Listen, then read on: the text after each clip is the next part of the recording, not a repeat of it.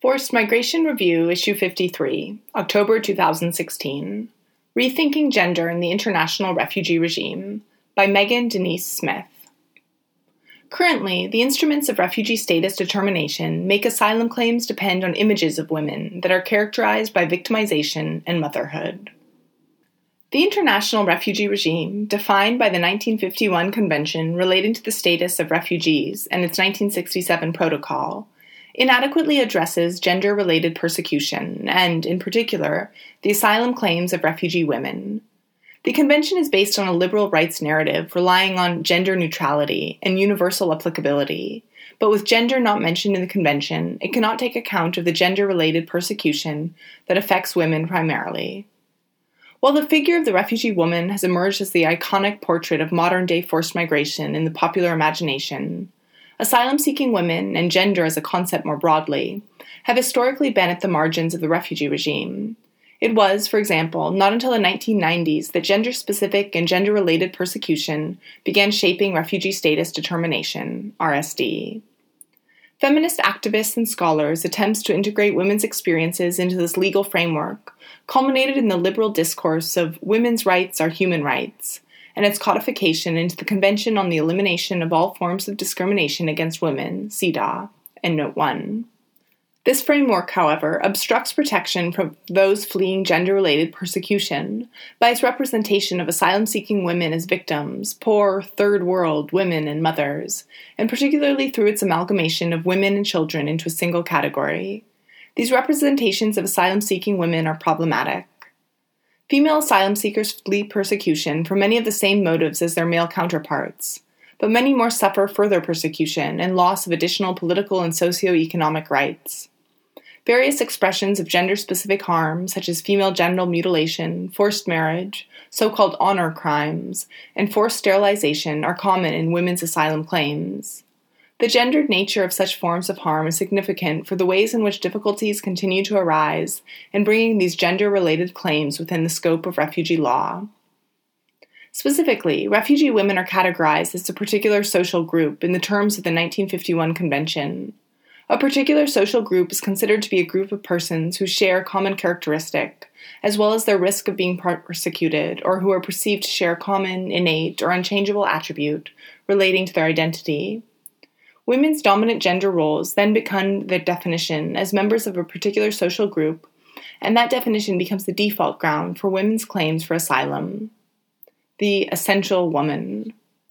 Creating a space for women in the legal framework has been one way in which feminists have attempted to counter women's invisibility in the Convention. However, fitting women into the Convention through the 2002 Guidelines on Gender-Related Persecution, and Note 2, has only been achieved by painting a monolithic picture of women as passive, dependent, vulnerable victims, and thus peripheral to international politics and without agency. Measures to improve RSD and expand the Convention definition for gender-related persecution have tended to portray essential refugee women's identities that are constructed by UNHCR, the media, and governments, but not by refugee women themselves. Key to this victimhood narrative are certain images and categories, such as the lumping together of women and children in one of the most often quoted statistics in refugee policy and literature, that women and children constitute 80% of the world's refugees.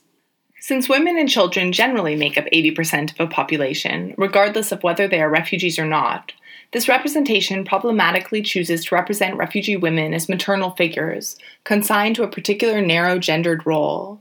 The conflation of women with children identifies men as the norm against which all others may be grouped into a single leftover and dependent category, rather than as independent actors. Secondly, such a characterization perpetuates a paternalistic narrative of the state as savior to protect women and children. A study on RSD in the UK shows a direct correlation between the granting of refugee status and the adherence of the asylum seeker to the narrative of victimhood.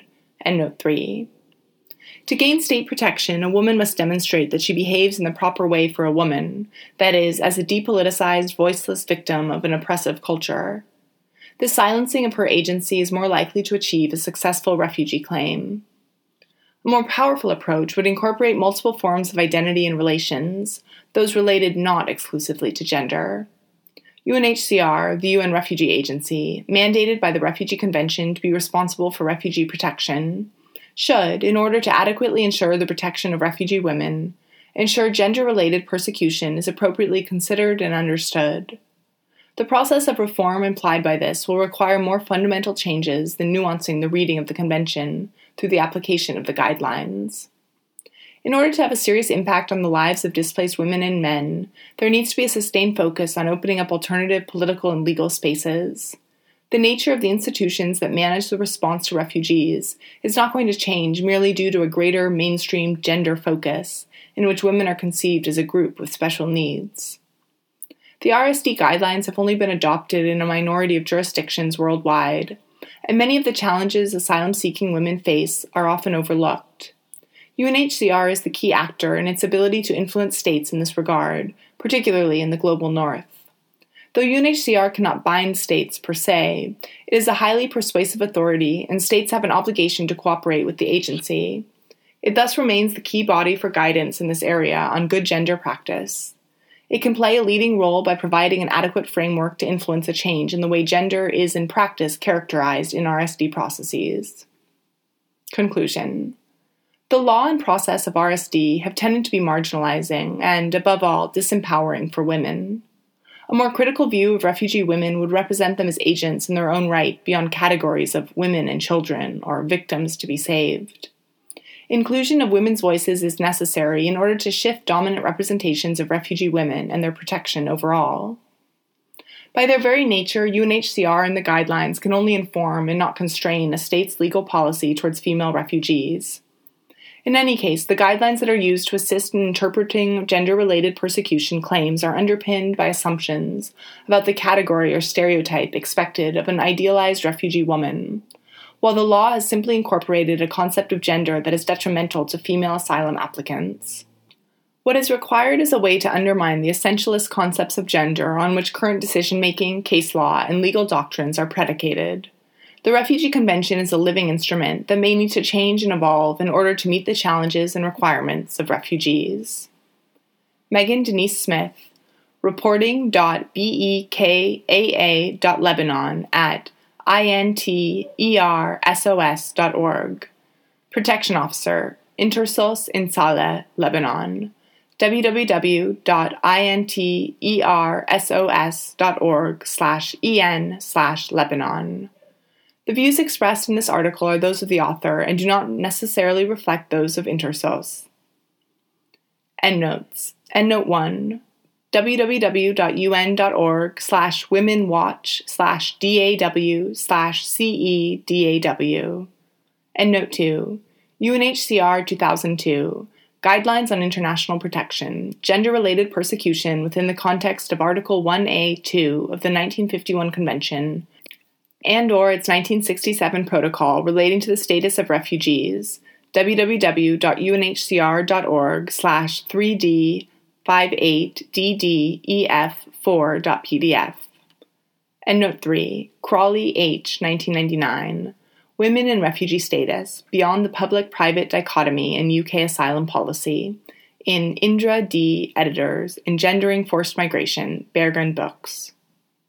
FMR is an open-access publication. You are free to download, copy, distribute, or link to this article, as long as it is for non-commercial purposes and the author and FMR are attributed. All articles published in FMR are licensed under a Creative Commons Attribution, Non-Commercial, No Derivatives license.